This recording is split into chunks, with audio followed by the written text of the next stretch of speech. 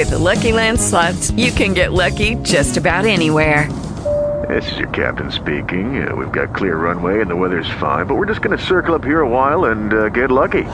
No, nothing like that. It's just these cash prizes add up quick. So I suggest you sit back, keep your tray table upright, and start getting lucky.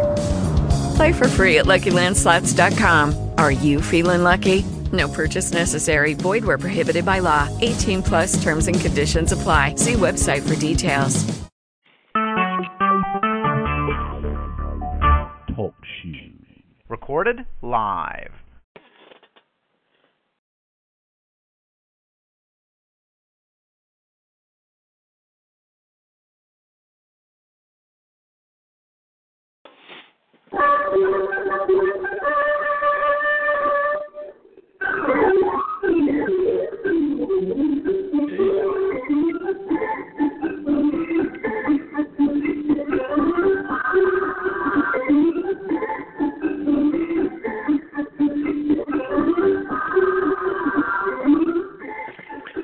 Welcome, everyone.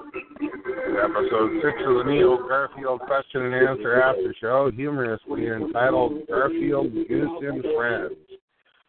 This is not associated with Neil living lives or his law firm or other interests. It's the sole responsibility of the friends of Neil Garfield. I'm your host, Greg, coming to you live from the birthplace of the American Bar Association, the home of Abraham Lincoln, Al Capone, the Untouchables, and Operation Greylord, where our motto is vote early and vote often. This is a 1-hour program in which we hope that some questions and answers relating to discussions on the Living Lives blog might be addressed. No accounting or legal advice is given here. If you need a lawyer or a CPA, please hire one authorized to work in your state. So where shall we begin? I see on the board we've got a gentleman named David. Yes. How are you doing tonight, David? Where are you from? I'm from Newton, Massachusetts.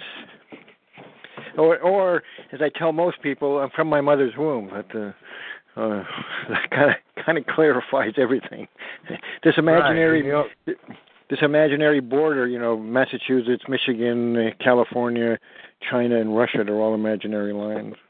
Well, in fact, I've shown people that the particular place that I live was originally claimed by the state of Connecticut just after the Civil War, when they were making claims all the way to the Mississippi River, remember? Mm-hmm. And, Virginia was trying to claim everything that all the other states were claiming by way of their original Virginia Company contract with the Crown. And it just turned into a big mess. And finally, all the states surrendered their property west of the Appalachian Mountains, and it became what we know as the Northwest Territories. Yeah. And there was an agreement called that. A funny side note is a thought I had about 20 years ago when gambling casinos came into being. I thought for sure the Indians would get all the gambling money and buy back the United States. That is always my hope and prayer. I would certainly rather live under that kind of a paradigm than the one that we're existing in now. But, that's just my personal opinion. Yeah. I think it's more than an opinion, actually, to tell you the truth, Gary. It's, in my opinion also, it's a consciousness that's going on in the world. Right. You don't kill anything. You don't kill anything unless it's going to kill you or you need to eat it. Oh, and I saw a sign over there on the Vegetarian Society's web festival the other day. I don't eat anything that poops. A T-shirt. Well, unfortunately and I actually did live for a period of time attempting to be a vegetarian, and it cost me a great amount of my health. Oh yeah, me too. Because unfortunately, as much as it seems like a spiritually right thing to do, unfortunately, the human body did not evolve along that concept. And I was just reading the Price book today, and I understand that. Yeah. I mean, I was a vegetarian for a while, but I eat some salmon now and fish here and there. So. Yeah, I mean, about at one point in my youth, the only time I ever ate meat was on Thanksgiving to have some turkey. My first. After leaving my family, well, because I was 18, 19. Oh no, after when I was 30, then I left the family for about 3 years, and then came back for my first Thanksgiving dinner again, and I was paranoid, schizophrenic, all screwed up about eating the turkey that they were eating. I went through. What did I go through? I went through a. Oh my God, what am I doing? This is my mother's cooking it. There's a love there. There's the turkey that's dead. Now they're killing the turkey, and I'm a vegetarian, and I shouldn't be eating this. And blah blah blah blah blah blah blah blah blah blah. The left, right, good, bad, evil thing went through my head, and I almost went nuts. That within like a 15-minute period. What am I gonna do? Yep. Anyway, but just for the sake of the recording, I made some notes while I was listening to the previous call, Neil's blog, and the last week's call. No, just tonight's.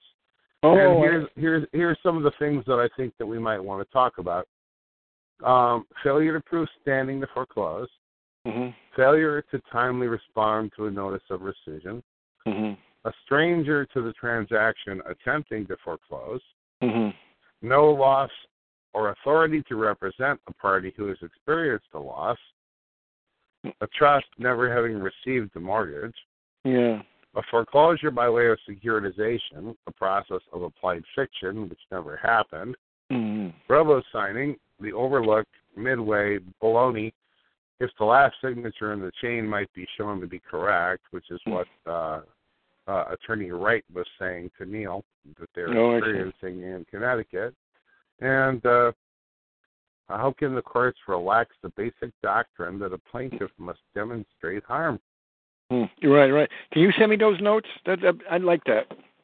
You got my email? I just typed them up on a quick text file to remind me of what to bring up tonight. Okay. I can certainly save them and pass them along to you. Yeah, it's my name, David Sneakus, the number 2 @gmail.com. If you don't mind. I don't mind at all. Send them. I'm David. David Sneakus. It should be NIECKUS.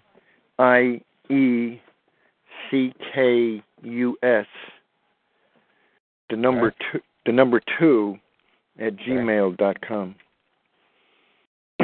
It's only the number 2 because I screwed up signing up and I didn't know what I was doing. Okay. No, I'll be glad to pop it onto my email list. Yeah, pop, do that. I'm the co-founder of the Massachusetts Foreclosure Defense League and now the Offense League. So this rescission letter is something that came up at the last meeting. And like I said in the previous 15 minutes, was there's one guy who wrote a beautiful letter, and he's up on the 28th today for the 20 days to the bank or to the Worcester party. What's that? Oh, we're welcoming an upcaller, West North Carolina, to the call. Okay. Snap P? Yeah. No, Snappy is just on as a listener and blogger. Okay. Is not on. We can't converse directly with Snappy. But thanks. Gordon is in West North Carolina. Okay. That's what that says. Gotcha. Okay. All right. So is Snappy the same as West North Carolina? Oh, I don't know. No, a bunch of people are coming on the phone. So, West North Carolina, would you care to speak? Can you hear me? I hear you.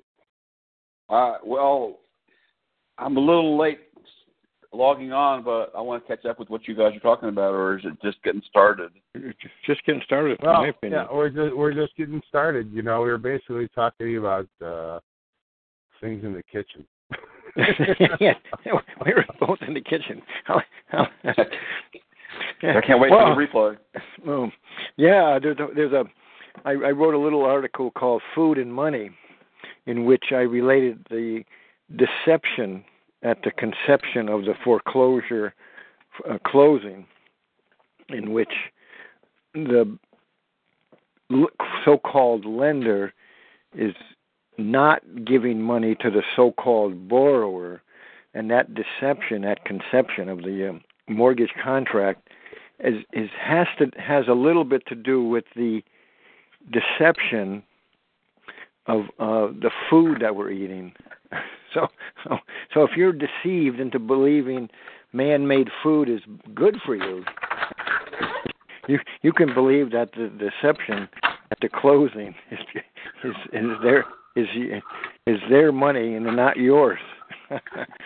Well, one of the metaphors that I had made early on this year was the notion of making a metaphor to what it would be to get married to somebody, right? A real lawful marriage.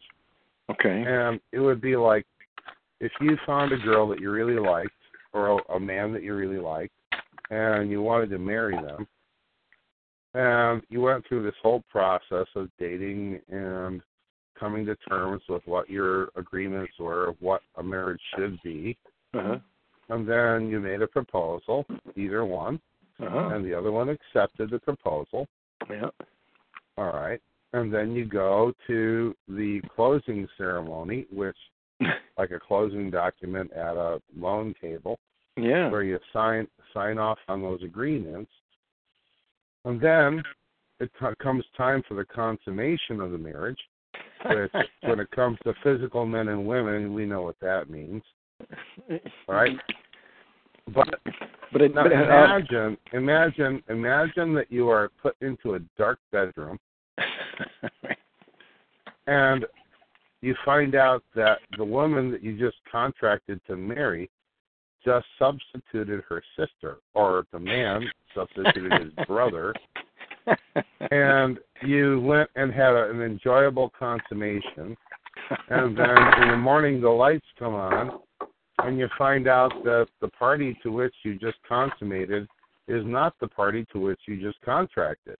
That's very good. You got to write a little article. That's a great article, or a little funny story. That's really good. I encourage you to write that up. And your partner by contract says, "Let me look. It says in the contract that I'll be devoted to you, that I won't give myself to anyone else, and I'll provide you with sex." Did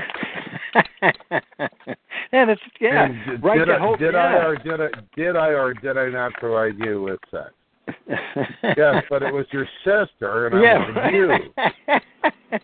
I know. That's good. That's close. And she goes, "Well, I'm sorry, but you didn't specify that." Yeah. So how am I in breach of contract when I've given you all that I promised? Mm-hmm. Well, the funny thing about the closing contract is that both the bank and the borrower are actually criminals, because the bank goes into the closing without any money, and the so-called new homeowner goes into the table. It goes at the table with no house, and the bank ends up with a loan, and the so-called borrower ends up with a house. It's a mess. David, but it cannot be that way, David. But it is that way. No, because the law says. I mean, law going back 1,000 years says you can only mortgage that which you own. Yeah. You can only mortgage that which you own. How can you execute a mortgage upon something which you don't own? Right. Exactly. And then the question is, if you're at the closing table and you already own the house, why the devil would you want to mortgage it? I know. I mean, that's the hysterical laughter I got 3 or 4 or 5 years ago when I decided to create the group so that somebody else could have this laughter too, because that magical sleight of hand has to be realized by the people so they can use the rescission, so they can use these various tools that are out there to have their home free and clear, because it's already free and clear. That's how I started 2011, I guess, 2012. When I started the Foreclosure Defense Group, I started it with the statement, every meeting for 4 or 5 years, I said, every meeting, you already own your own home. You got to figure out how to do that. How do you know that? You either have peace of mind that you know it, or you have to study through a process to get it.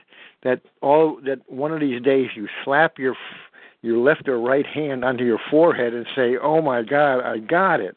And only then is it the joke was on you all this time. And that's pretty hard to handle, because it was pretty hard to handle for me. I lost my home. I also would like to give a hello to someone who is on the blog listed as guest 3. Mm-hmm. And I know that you are not able to speak into the phone call right now. However, if you would like to type your thoughts and questions or comments, that would be delightful. And I will read them back to the group if the other guys can't see them. All right? But thank you for being here. Okay. Thank you.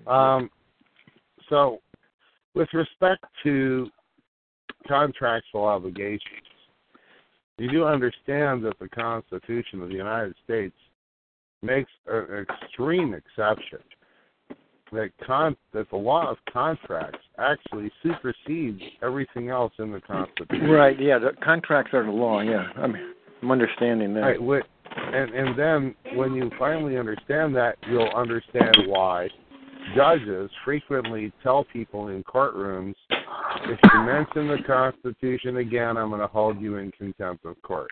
Mm-hmm.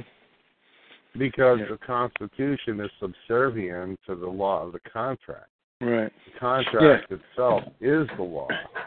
Yeah, I just heard that a while back. I heard it years ago, but I just reheard it a couple of days ago, in which the contract is the most important aspect of the negotiation between two people.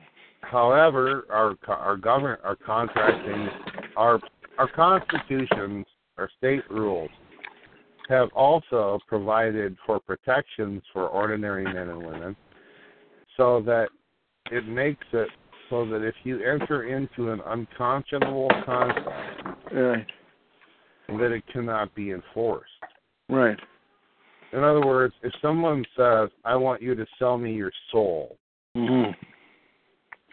it's an unconscionable contract. If someone says, "I want you to contract to kill my wife," it's an unconscionable contract. Right, yeah.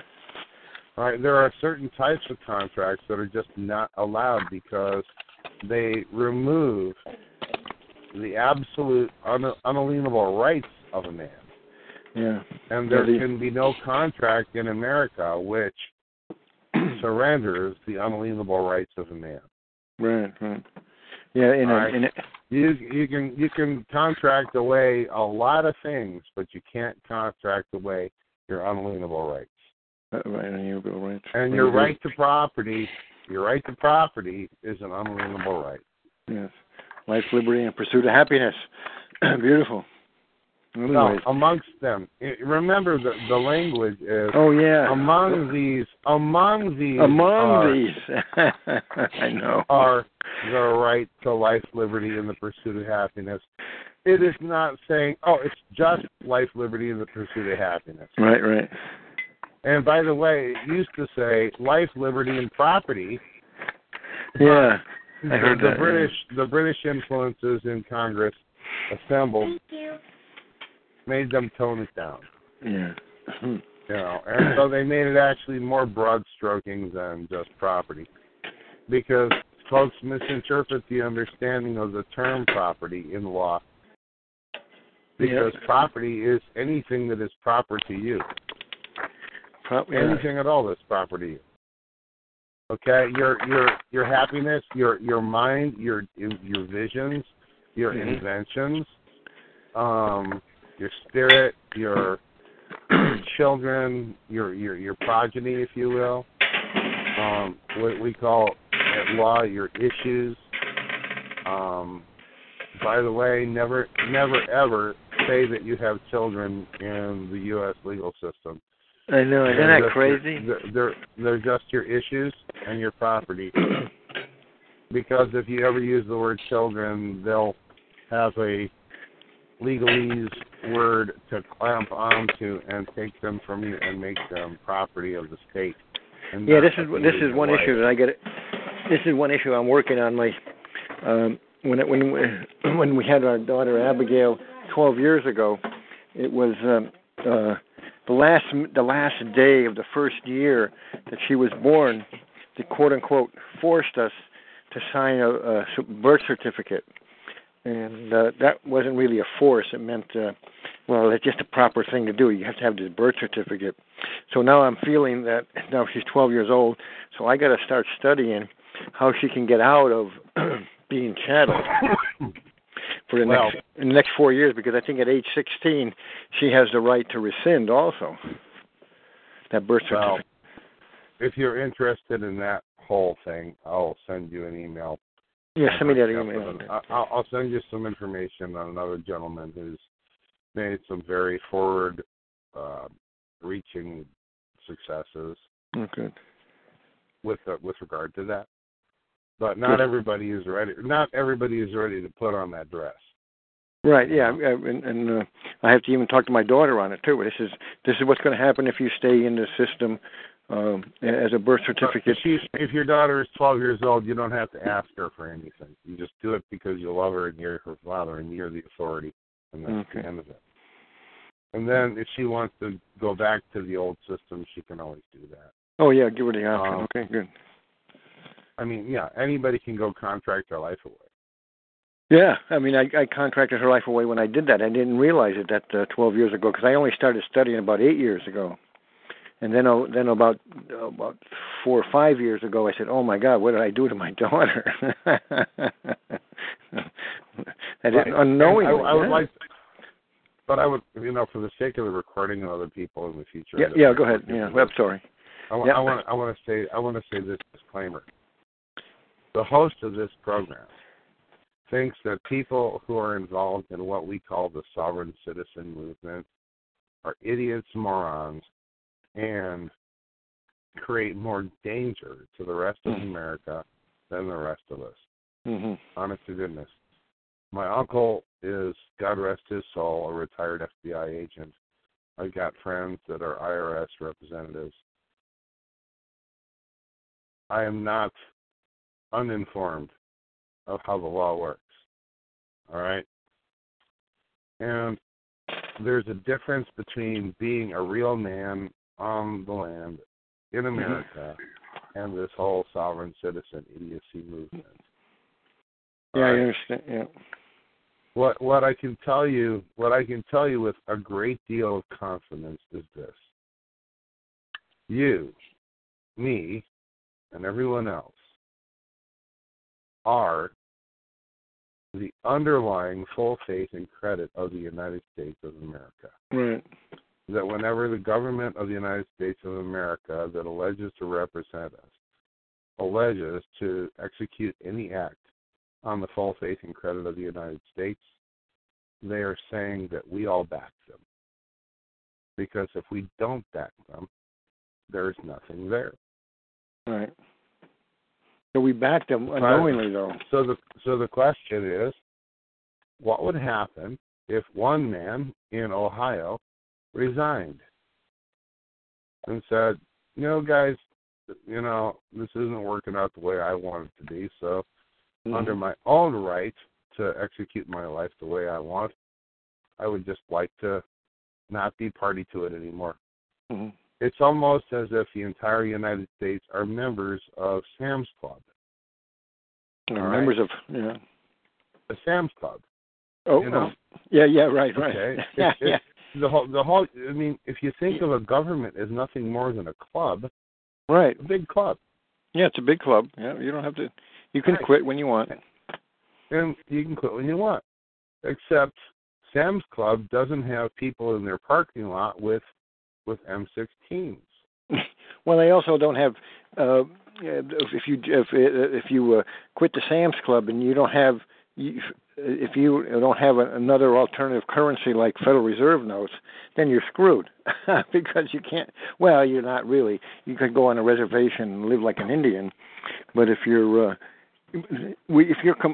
what happened was for me, and I'll just say in my opinion, the use of the Federal Reserve note, you're in compliance with the Federal Reserve Act and all the quote unquote benefits or not benefits or the loss of liberties that you have because of the convenience of that Federal Reserve note being the powerful worldwide currency that has been dictated over the last couple 100 years, and well, depending on how you view the Federal Reserve note before that, and then that note and that use of that money in not money, IOU, that Federal Reserve note.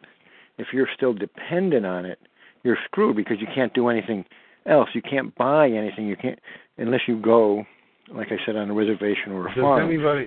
Yes, David. And does anybody have a question, like this happened again this week, why the Congress of the United States of America and Congress assembled is continuously voting to increase a debt ceiling and not a credit ceiling? Yeah, because they don't know any better, or they're under the gun. And how can you have a debt ceiling when debt is below you and not above you? Right. Well, we're all under moron. We be all conditioned to believe we're debtors. Even in my group, they still believe they're debtors. So anyway. If I don't want to go too deep into this because it's going to turn into a conversation about secured party creditors out there. It all exists out on the internet. Lots of other phone calls and blogs. Mm-hmm. Yeah. The purpose of our call here tonight is to recap and discuss the things that are going on the Living Lives blog with regards to homeowners trying to utilize everything in their power to combat against banks and their allies, other institutions that are not banks, non-banking institutions that are affiliates. Yeah. I think that are attempting to take their living life property away from them without proper authority. Right. I agree 100%. I think this was just a newbie call, just getting to know you a little bit too, and you know me. Oh, that's fine. But I'd like Gordon, you've been quiet for a while. What do you got to say about this? I've been quiet. I've been listening though, and I have my own question here. So at some point I may pop in. Yeah, go ahead. But I'm patiently waiting and learning and. So this is useful stuff. Thank you. Yeah, I think it's just background information. Yeah. But yeah. Well, I will add one thing about the you hop in your bed and the wife is not who you thought it was. Well, my question is sort of a sci-fi chiller, which is what if she has multiple personalities? And she thinks she's the right person. That's a marvelous there question, you go. Gordon. That's a marvelous question. We don't have but an article. We got a screenplay here. Right. Well, yeah, it's part of my life too. It's sadly to say. Yeah. That is the stories that come out there. You put that twist in there, and just maybe like in 20 minutes into the screenplay, you got a whole other screenplay that goes on because you got another 20 minutes to try to figure out, gee, that's quite an interesting paradox. That's quite an interesting situation. Yeah, it's like watching a whodunit, a whodunit detective series, and just as soon as you think you get to know who you think. the guy who wrote The Wizard of Oz was doing that for the Progressive Party in Byrne, what was the guy's name? And he was using the slippers, the gold slippers, and the Tin Man was the mechanical thing going on, and the lion with the heart, and Dorothy, in fact, and the witches from the West, and all that's related to money. And a good book on that is Web of Debt by Ellen Brown. But anyways... So David and Gordon, are you telling me that what we really need to do is get Agent Scully and Mulder involved in this? That's over my head. It's starting to sound good.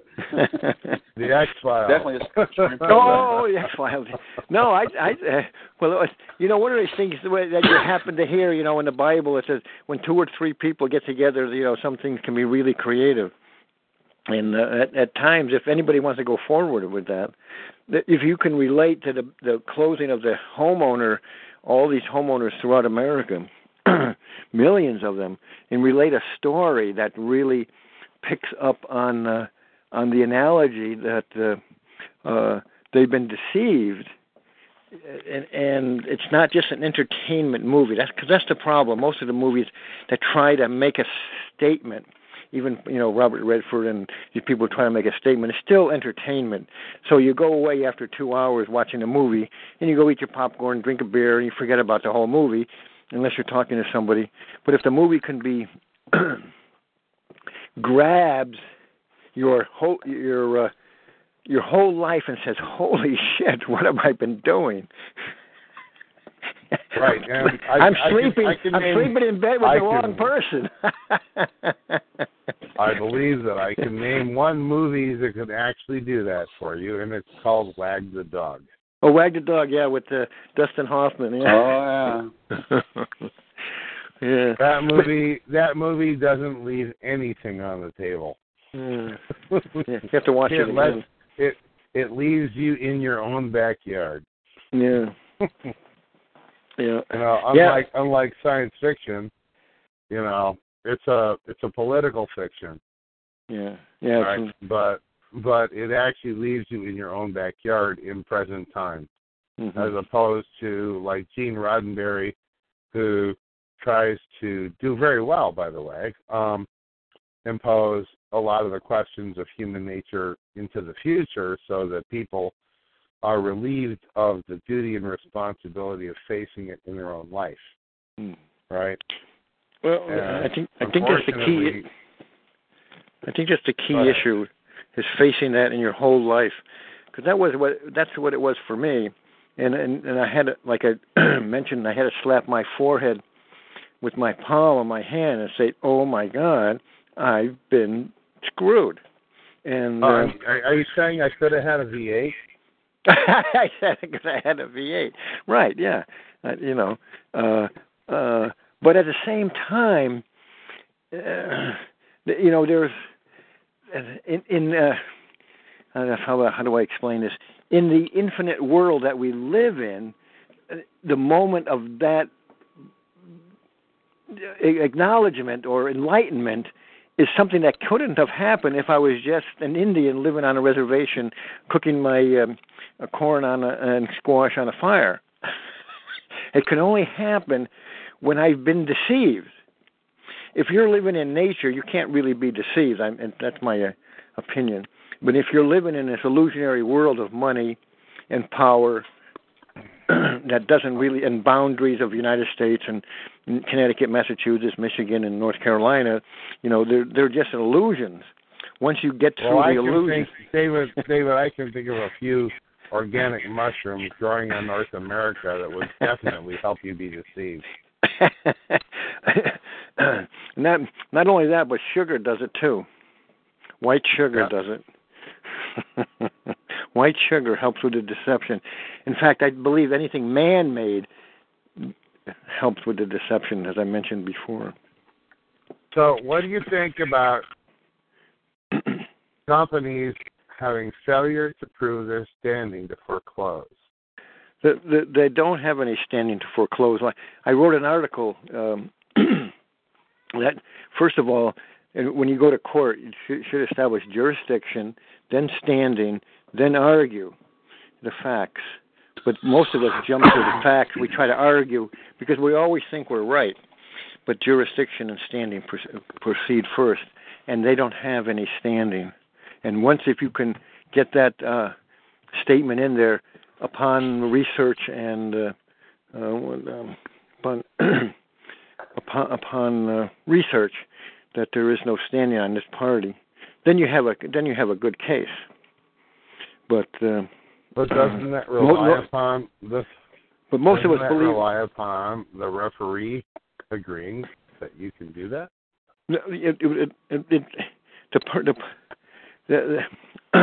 The crux of the problem is going to court and believing that you're going to get justice. Now, if you can get past that and stay out of court and use the administrative process where you stay in honor without arguing, then you're better off. But most of us want to go to court and win and argue. We're right. And this is what it's supposed to be, Article 22, Section 21, and it says this, boom. And the judge just says, well, fuck you, get out of my court. Because behind the court system, there's administrative commerce. And you must know that. So we're dealing with an illusion of a court system where we think we're getting justice, just as when we go to a bank, we think we're getting money for our loan. Just as we think when we go to a doctor we're going to get sick or get healed, we're not. All those three aspects, we have to realize we have to stand on our own, by ourselves, and play the game. And once you know the rules of the game, like Monopoly or life, then you're set and you're golden. But if you don't know the rules, then everybody's going to fuck you over pretty quickly. So Gordon, what do you think about that? Well, I went to a foreclosure in North Carolina, and I objected on the basis of jurisdiction immediately, and they pretty much dismissed it and said, well, we're going to allow it and we're going to go right ahead. And I thought I had them.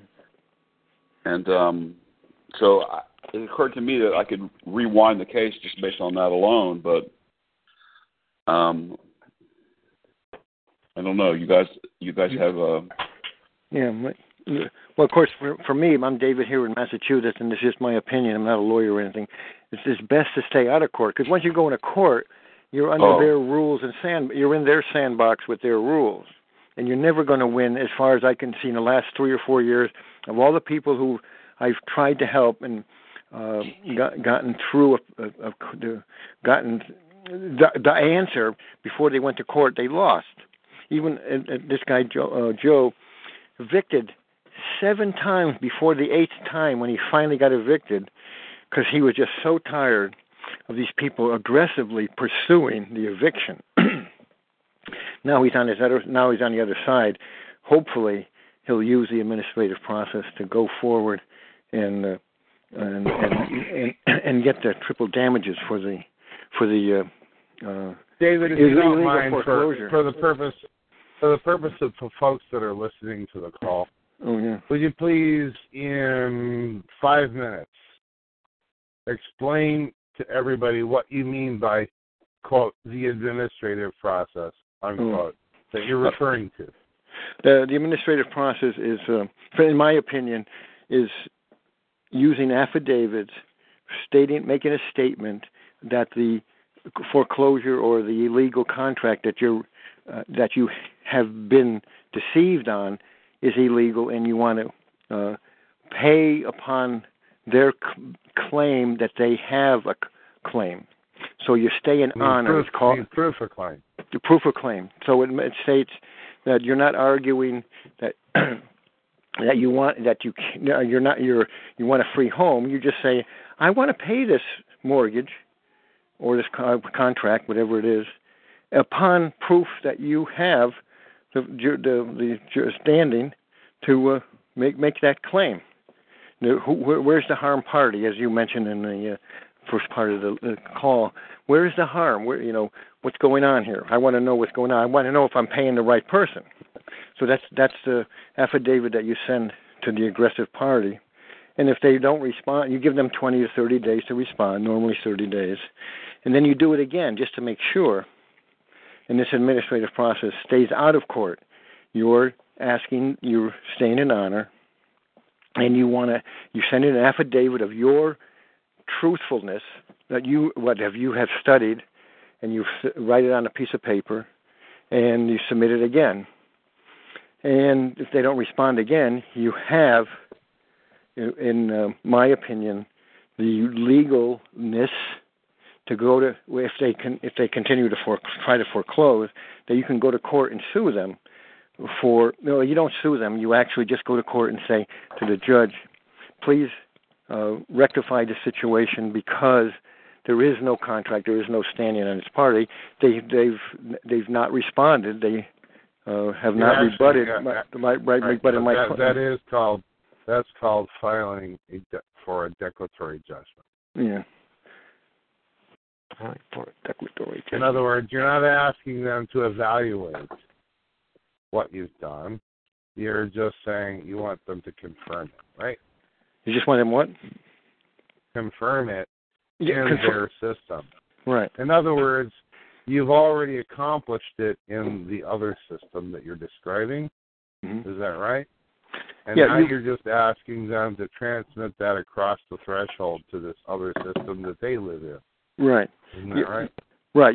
But you have to have the study that you're the creditor, because most of us believe we're the borrower, and until we go through in my opinion, through the process of study and understanding that you're the creditor, and you created the new money when you went to the bank. Then when you understand that, then you know you're the sovereign. Then you know you're the creditor. Then you know. David, what happens when you're dealing man to man on a hard money loan, where one man actually loans another man?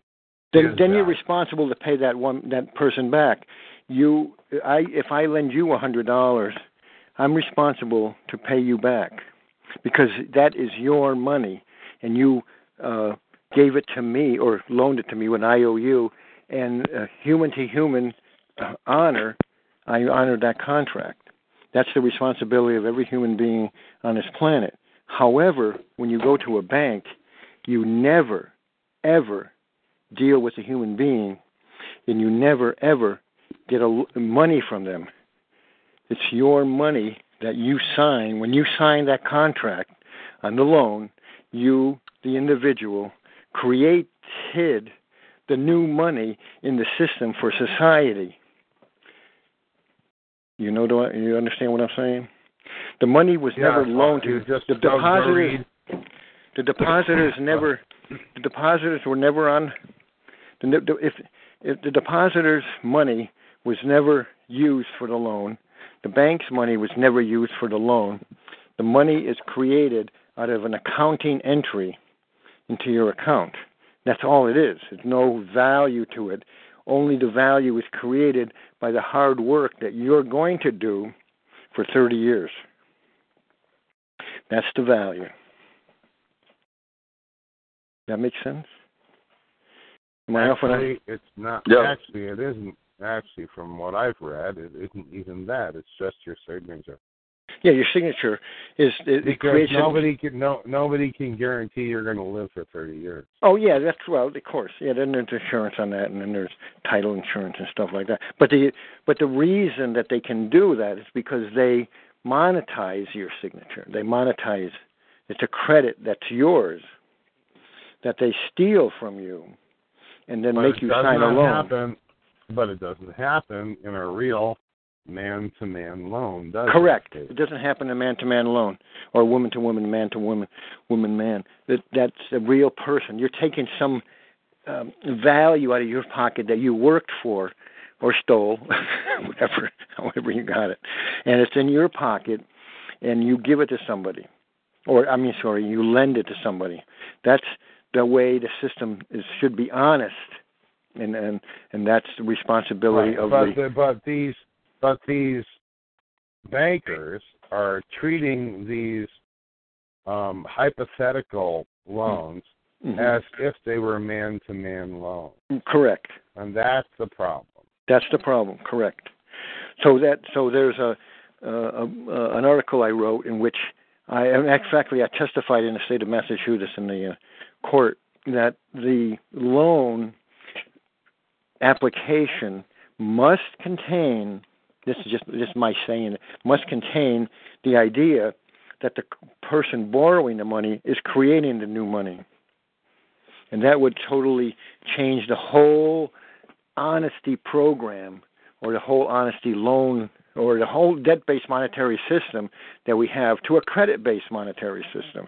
Because you're actually going in there and asking for credit, and you're getting it because the risk management people of the bank said, "You're okay. You're a good person, and you're gonna pay this back. So we're going to give you a loan." So that's what they say.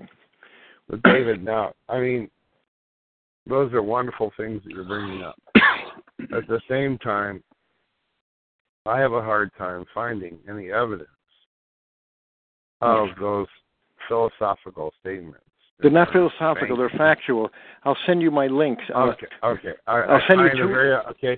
I find a very hard time finding factual. Yeah. Here's the title of them. Cases court cases that have said you're right and these other jerks are wrong. Right. You're not going to get that in the court cases because the creation of money by the Bank of England states that the myth that is labeled every Christmas with the Jimmy whatever his name is, It's a Wonderful Life. The money is out there in the people's houses and stuff like that. In a certain sense, it's true, but the real essence of the creation of money is by the borrower. So I'll send you two links on that, or I'll send you my testimony that I wrote up, and you can read the two accounting principles that's at work, and it's not philosophical. It's actually fact. Banks do not lend money, nor is the contract at closing legal or illegal. It's void. Totally. So when you know as I said in my metaphor at the beginning, yeah, you're getting married to a woman, yeah, and then substitutes her sister. Yeah, you are. Yeah, you're thinking you're getting married to a bank that's giving you a loan as a human being when you're not. The bank, you created the new money. And then it's even worse because her sister hasn't even been born yet. Yeah, that's certainly. And then you have to, you sign a contract, and there is no lender, and everybody else has just been doing advances on the basis of eventually finding somebody who wants to take the role of lender. Right. And you can hide it in smoke and mirrors easily because in the past, for thousands of years, the banks always acted and held the mortgage loan for 30 years. They held it in their vault.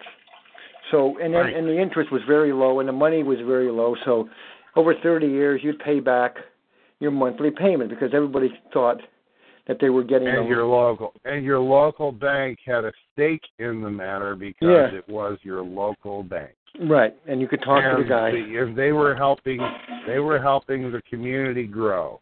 Right, and so it was one of those things that you just sloughed off as a societal okayness. You knew it was not the greatest because you had to have some kind of misunderstanding of usury or understanding of usury and then you would just say, oh, well, the banks, they're doing their thing. They're hiring people, and they have a building, and they need some money too, And I'm going to work because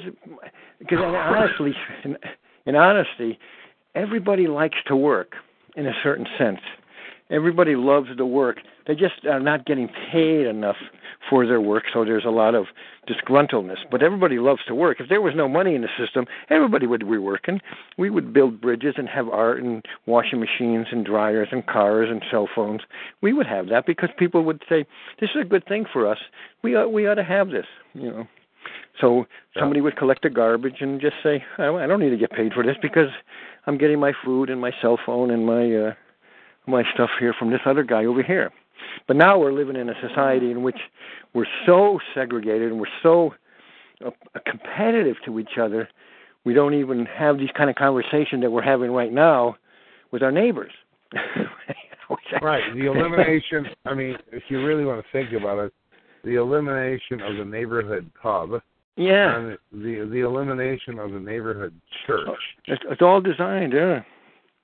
Are the two places where everybody used to go and commune with each other in their community, and it doesn't. And now we're on the internet, and you got my kids and grandkids running around going, "Oh, look, I've got friends in the Ukraine and in Saudi Arabia and everything else." And while that's really powerful and helpful, the most important thing is still your neighborhood.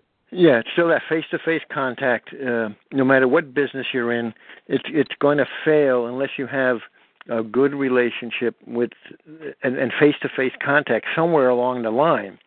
And we could buy cars, from our dealership, and we know the guy that's been there. He's been there 20 years. Let's say we buy a car. But if it all goes to GM down in Detroit, and I'm here in the East Coast, well, I'm just going to order online, but I'm going to go back to it eventually, the person-to-person contact, because that's how I experienced my life. I went from this personal contact and buying local to buying online because it's cheaper or something like that. But then I get no answers from these people online. There's no human being there, no human contact, so I'm going by the local, because even if I have to pay a little bit more, I'm not worried about it anymore. Because I'm having a face-to-face contact. David, I've been in business for 30 years. Yeah. And you know what? It's a pipe dream that we're ever going to go back to where we were.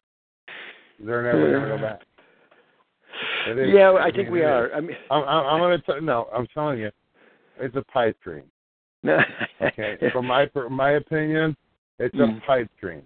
Here's why I think it's not.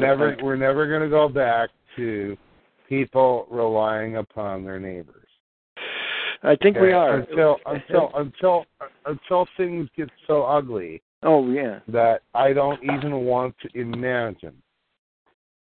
We're not going to get there. I think we are. I think we have to, and we could get there through a crisis, or we'll get through enlightenment, you might say, because it's just like night and day, or cold and hot. Everything changes into its opposite all the time, everywhere. It's universal type of thinking. It's the yin and yang of it all, you might say. So then maybe you should start a religion instead of a website. I don't know, maybe. But the money issue is a fascinating issue, and foreclosures was what came up for the getting it. And for Gordon there is that when you start understanding what happened at the foreclosure and what happened, or what that closing rather, and what's happening in the foreclosure, it's not your fault. You're not the borrower. You're the creditor. And that takes a... Gordon, you know what? That's a good cue there, David. Gordon, why don't you tell us a little bit more about the foreclosure case that you experienced? You're still there. Well, I have a question relating to that, but I'll just go over the high points and then maybe get into details. So this all started with a reverse mortgage and that was received that I received on the behalf of a nonprofit corporation and a trust. Garden. Keep it simple. For everybody else, tell them your role and responsibility in this thing.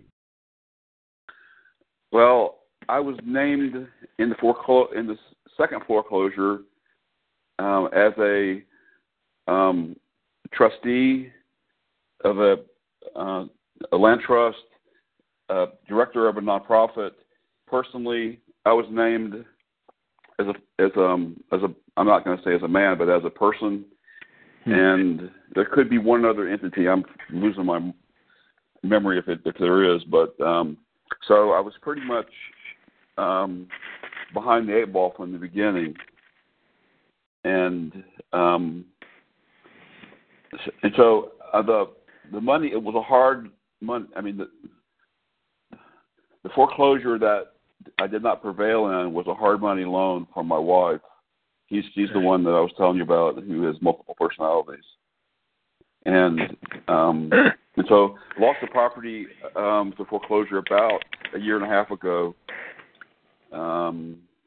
and so there's been other legal actions that stemmed from out of that and parallel to that, which I'm in school on this, and so if I know now what I knew when this happened, I could have crafted a very different strategy and probably had a very different outcome. That's my hunch. But so here we are now, and I'd like to rewind this case in some kind of way. I mean, one toehold was to rewind it based on the nonprofit to Florida, which is another corporation, and bring this into federal court. But there may not be enough merit to that. They may not have diversity.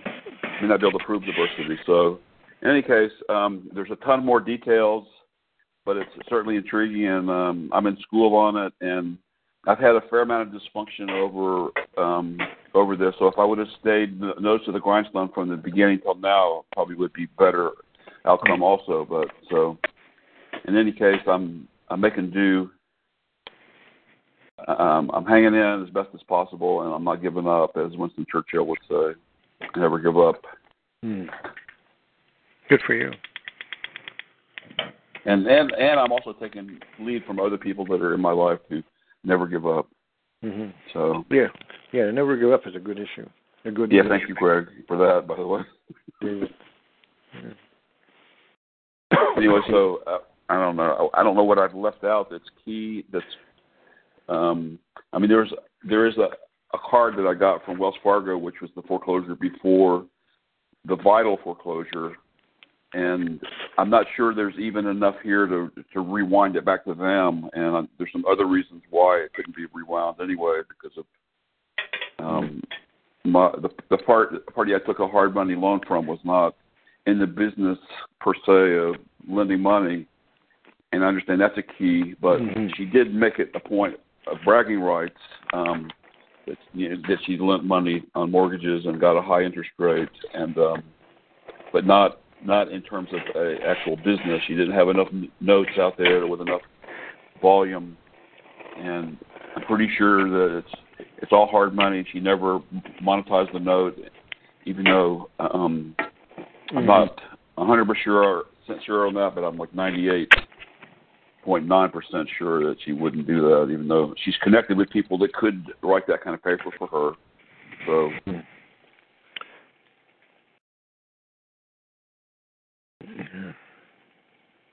Anyway, and another strategy that I tried was based on the bankruptcy. I crafted a note paying her off in full, and at some point I thought I could have some traction on that. Some of the other things I did were in commerce and a little far-fetched, and my timing was way off, and so kind of set myself up to be regarded as foolishness by the courts, but I'm seeing the sort of the edges of the court system in my county, and that they're So I'm better armed, at least mentally and psychologically and mentally, and maybe as far as knowledge to go another run at it. But it could just be my blind spot, my blind spot too.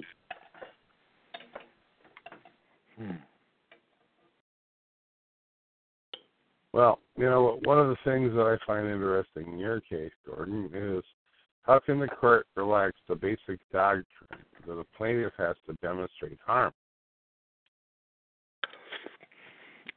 With, in your case, your wife and you were the owners of the property, and I think I remember you saying that her trust had provided the funding, and that's so correct. You were in ownership and possession already of the entire potential collateral. Correct? I like that. Yeah, I'm going to say I'm going to agree with you. I'm not sure how to prove that. You and your wife were already in ownership and possession of the entire collateral. All right? So how is there harm? How is there harm if you already have that which is stated as the collateral and nobody else could take it away from you?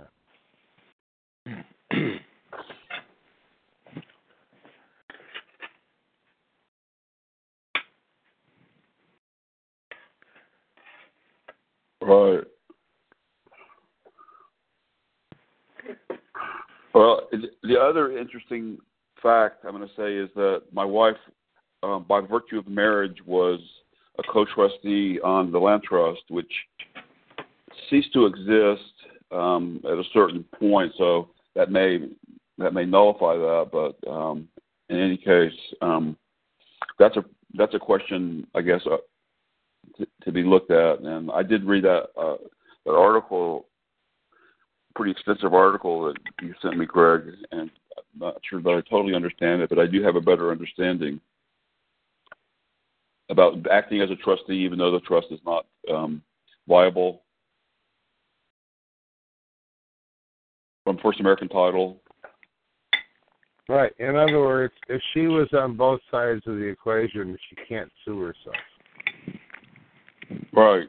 And there's so much that I didn't know, couldn't object to, so that could be a reason to rewind it too. Yep, I think so. But yours is a very unique case and doesn't apply to most homeowners in America. Right. It's worth talking about because it is very interesting.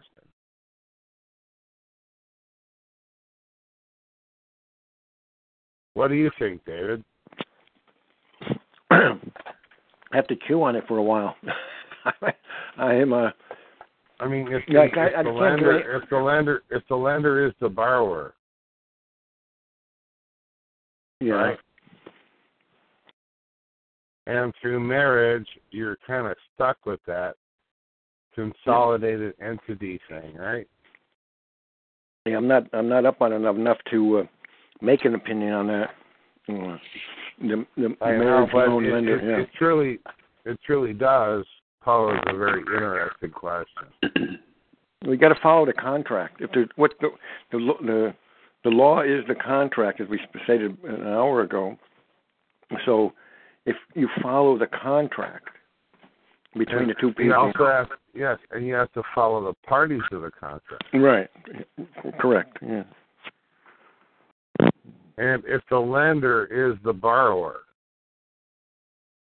by some crazy means, right?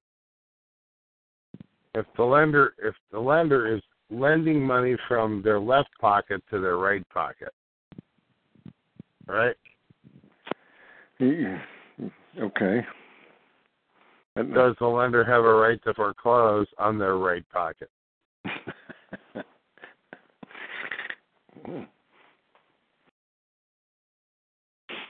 That's a really interesting question.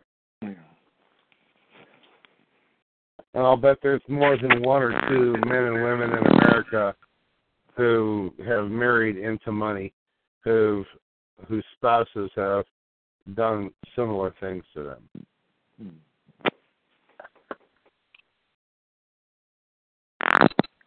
I don't have anything off the top of my head to help you with. I'm not sure. Well, anyway, we've hit our hour long. Okay.